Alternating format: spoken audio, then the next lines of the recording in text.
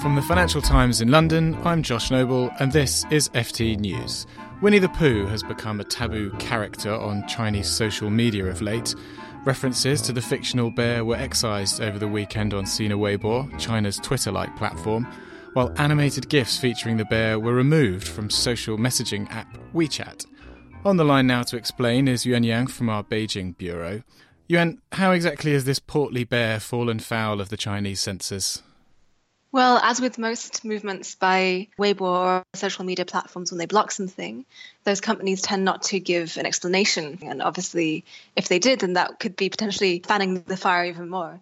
So there isn't an official explanation. But what many people have suggested on social media in response to the ban is that it's something to do with a very viral meme, a picture of President Xi Jinping and Barack Obama during a meeting that they had in 2013.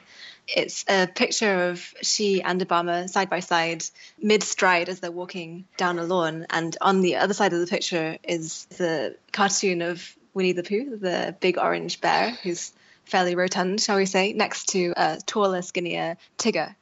And of course, the comparison is that Xi is Winnie and Obama is Tigger. And there was just something very funny about that meme that meant that it got shared a lot. And in the years that followed, there were more memes featuring President Xi Jinping as Winnie the Pooh next to other characters from the A.A. Milne fictional universe. For example, when Prime Minister Abe of Japan was Eeyore, next to Xi being Winnie the Pooh.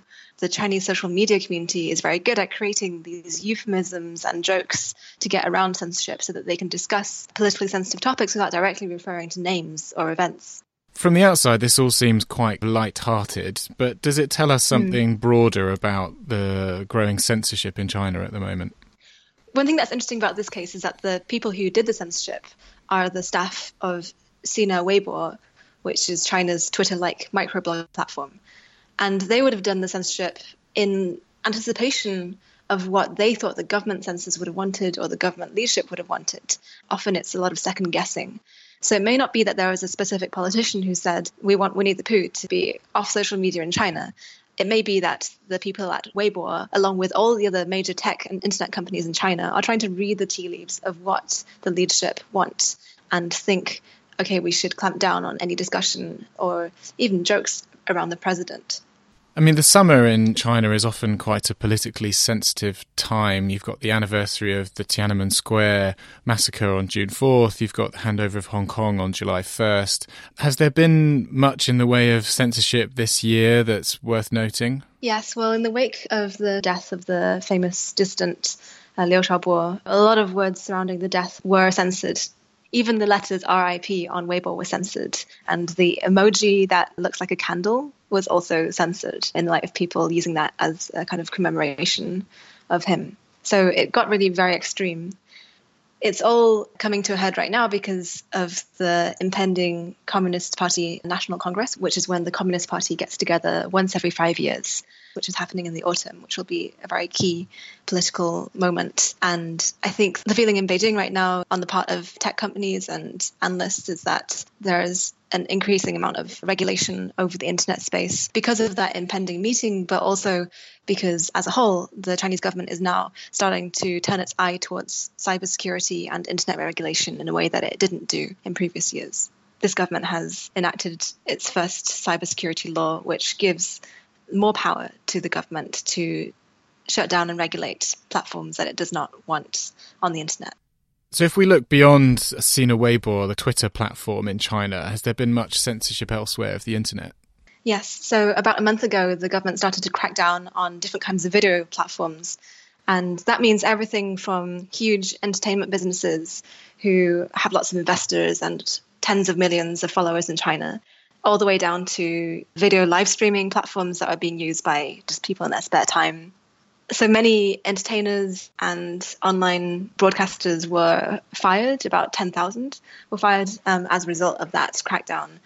And it's not really clear why those entertainment platforms had to go, because they were really, a lot of them were celebrity gossip, or a lot of them were just very lighthearted topics that didn't seem to have any particular relationship with politics. And it's once been joked that entertainment media was the only kind of media left in China where journalists could just report the truth because of its lack of bearing on politics. in any case, those platforms had to go, and there's been a lot of disruption in the wake of that. The reason that the officials gave for the platforms being shut down was that some of them were corrupting the mores of society, which is obviously a very vague and broad phrase and not directly related to cementing the political authority of the Communist Party, but could just be a sign of censors taking it too far now that they have an increasing amount of ability to regulate the internet space. Just looking ahead then to the autumn, we've got the National Congress. Is there any particular reason why this year will be more sensitive than in previous years? Yes, there is, and that's because it's time for a change of leadership, and many positions are up for grabs at the top of the Communist Party. So it's the second National Congress for President Xi Jinping. They happen every 5 years, so he's had his first 5-year term, if you like, come to a close with this Congress. And he's almost definitely going to have a second term and is almost definitely going to cement that second term by appointing officials who will help him solidify what many analysts see as a strong rule of personality within the Communist Party. Earlier this year, he managed to label himself the, inverted commas, core of the Communist Party. So there's a real solidification of political power around him in the party. And it's expected that that will continue in the National Party Congress. The question is, though, who will be sacrificed or who will be promoted in order to achieve that aim? And it's really important, especially at this point for the Chinese economy, because a lighter touch or a stronger regulator would have a big impact on the future of China's economy. Sounds like Winnie the Pooh's probably going to get a few more days off in the weeks and months ahead then. Yuan, thank you very much for joining us. Thanks, Josh, for having me.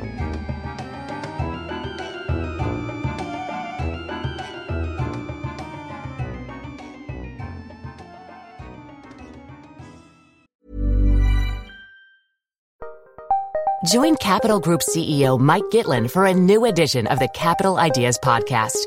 In unscripted conversations with investment professionals, you'll hear real stories about successes and lessons learned, informed by decades of investment experience. It's your look inside one of the world's largest asset managers. New episodes are available monthly. Subscribe wherever you get your podcasts. Invest 30 minutes in an episode today. Published by American Funds Distributors, Inc. The latest episode of the Next 5 podcast is all about AI and the business travel sector. I speak to Tim LaBelle, head of product for SAP Concur Spend Solutions. We'll have so much data that our travel will be safer. Shelley Fletcher-Bryant, VP of Advito. AI can certainly contribute to more eco-friendly travel practices. And author and public speaker Theo Lau. AI can help us predict when it will be a peak travel, more delays, cancelled flights. Listen to the full episode of the Next 5 wherever you get your podcasts. Enjoy.